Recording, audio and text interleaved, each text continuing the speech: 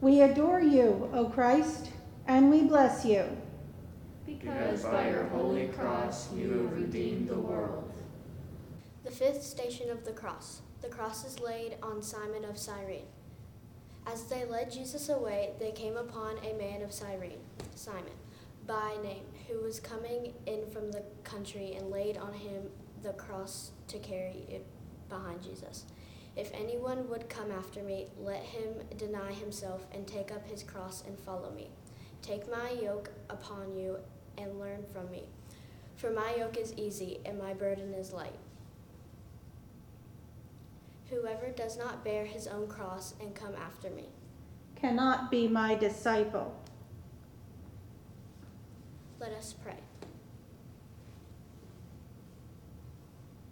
Heavenly Father, whose blessed Son came not to be served, but to serve, bless all who, following in his steps, give themselves to the service of others, that with wisdom, patience, and courage they may minister in his name to the suffering, the friendless, and the needy.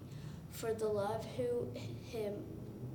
of him who laid down his life for us, your Son, our Savior, Jesus. Holy God, holy and mighty, holy immortal one, have mercy upon us.